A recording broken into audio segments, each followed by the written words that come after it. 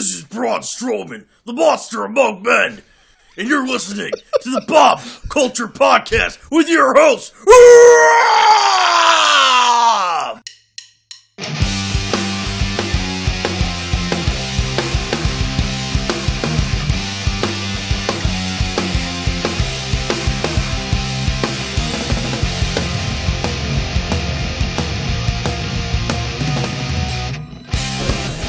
All right, ladies and gentlemen, back here live at Evolve 139, standing here with the man, the myth, the legend, former Ace heavyweight champion. Of course, we're sitting here talking to the Brooklyn Outlaw himself, Mr. Mike Donovan. Mike, what's up, man? Thanks for a few minutes. Hey, man, good to be here. Good to be at Evolve 139.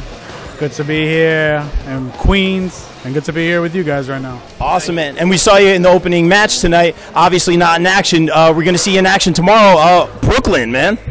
I'm looking to make it happen. We'll see what happens. This is a very strong card we got going on for the next 2 days. Well, actually tonight and now tomorrow night.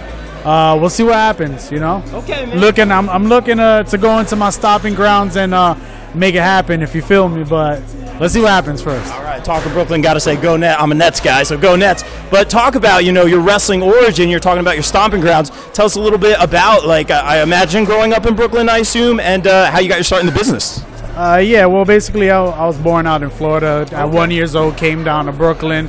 Was in Brooklyn for about, I'd say, 22, 23 years of my life.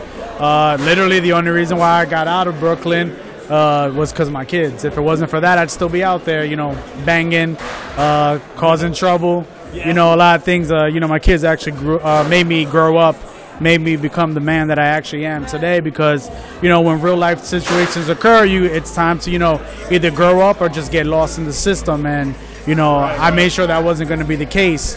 At the same time too, but a little bit before that was also when I found pro wrestling. I mean, all the time, I used to watch it on Saturday mornings, WWE superstars and WWF superstars and stuff like that. And that would be my getaway from all my stuff that I would do out in the streets and stuff like that. I was either hanging out in front of the bodegas or I was hanging out in front of the house, just looking for trouble to cause and stuff like that, hanging out with the wrong people and stuff. So finally when I had the opportunity with someone that I knew, a kid by the name of Dan Payne, Dangerous Dan Payne, no longer in the business though anymore because of a little bit of a freak accident with his neck, but a very talented individual. He told me, hey, I'll teach you how to bump. And I loved wrestling, and they were, we were in high school together and everything like that. So he was just like, hey, I'm involved in wrestling, and obviously I loved wrestling, and it's like, what's up then? So, real talk, took my first bumps, like legit in my boy's backyard, on gym mats. Learned my first front bumps, my back bumps, everything there. Did my thing, had a good time.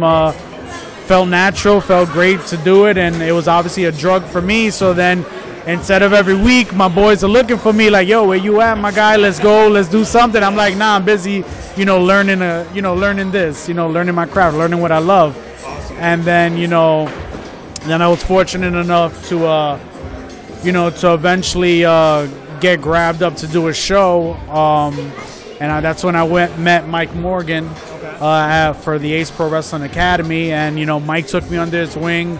I got to, roll around with some great wrestlers, Azrael, Jay Lethal, Black Machismo. Before he even had the Machismo, I was rolling around in the ring with him. A lot of great guys that came in and out there. A lot of great guys that would just come through and train, just do shows, anything like that. It was great, man.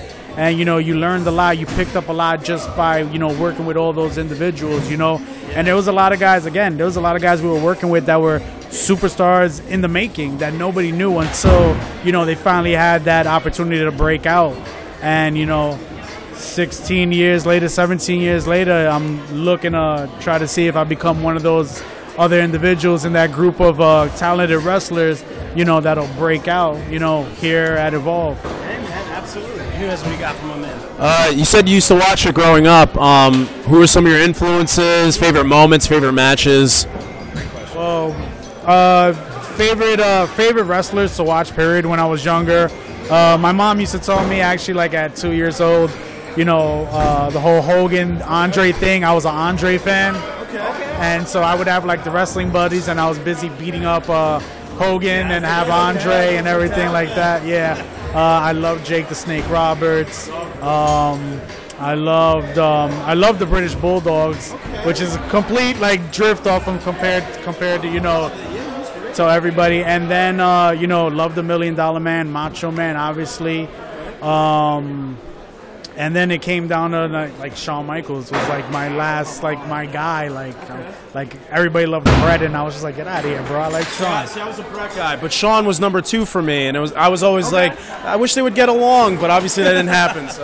Man, nobody could bump around like Shawn can. He made everybody look 10 feet tall and like animals against him. He just bumped like a crazy maniac for them, and he made them look great. You know, don't get me wrong, Bret's skills is, you know, bar none to anyone. He could wrestle circles around anyone during that time. But if you had Michaels or Bret in the ring, like who, like to me, every time, even when they wrestled, you're like, damn, that match was dope. Did you see what Shawn did? And that's the first thing that came out of everybody's mouth. Grade school right now, because this is a conversation I would have religiously in grade school. So because I was a Bret guy, it seemed like everybody else was a Shawn guy. So it was like, oh boy, I was outnumbered. But that's all good. It's funny too, because even during that time, me being like a Shawn fan and everything, I try to like sort of kind of try to emulate myself in that way. So I kind of wasn't even being myself. You know, like even when I was wrestling, you know, with my old partner Rob Vegas, the whole team Style and Finesse. That was really like Rob Vegas's thing. Like he was, you know, he's the super pretty boy. He's you know, all that stuff and that whole act. Like, don't get me wrong. Like, no disrespect to any of the women out there, but you know, I'm a suave ass dude, and I could talk. I you know, I got, you know, the gift of the gab. You know what I'm saying? But it's not. It doesn't, like, that whole pretty boy thing is not me. You feel me? No, it's not my thing. So, you know, I find it was just like, you know, it's time to be myself. Let me just be me. Let me turn the volume up. And that's where the Brooklyn Outlaw came from, you know. And now, ever since then, you know, it's always great when you finally get a chance to just be yourself. And, you know, now being myself, it comes off natural. It's not fake.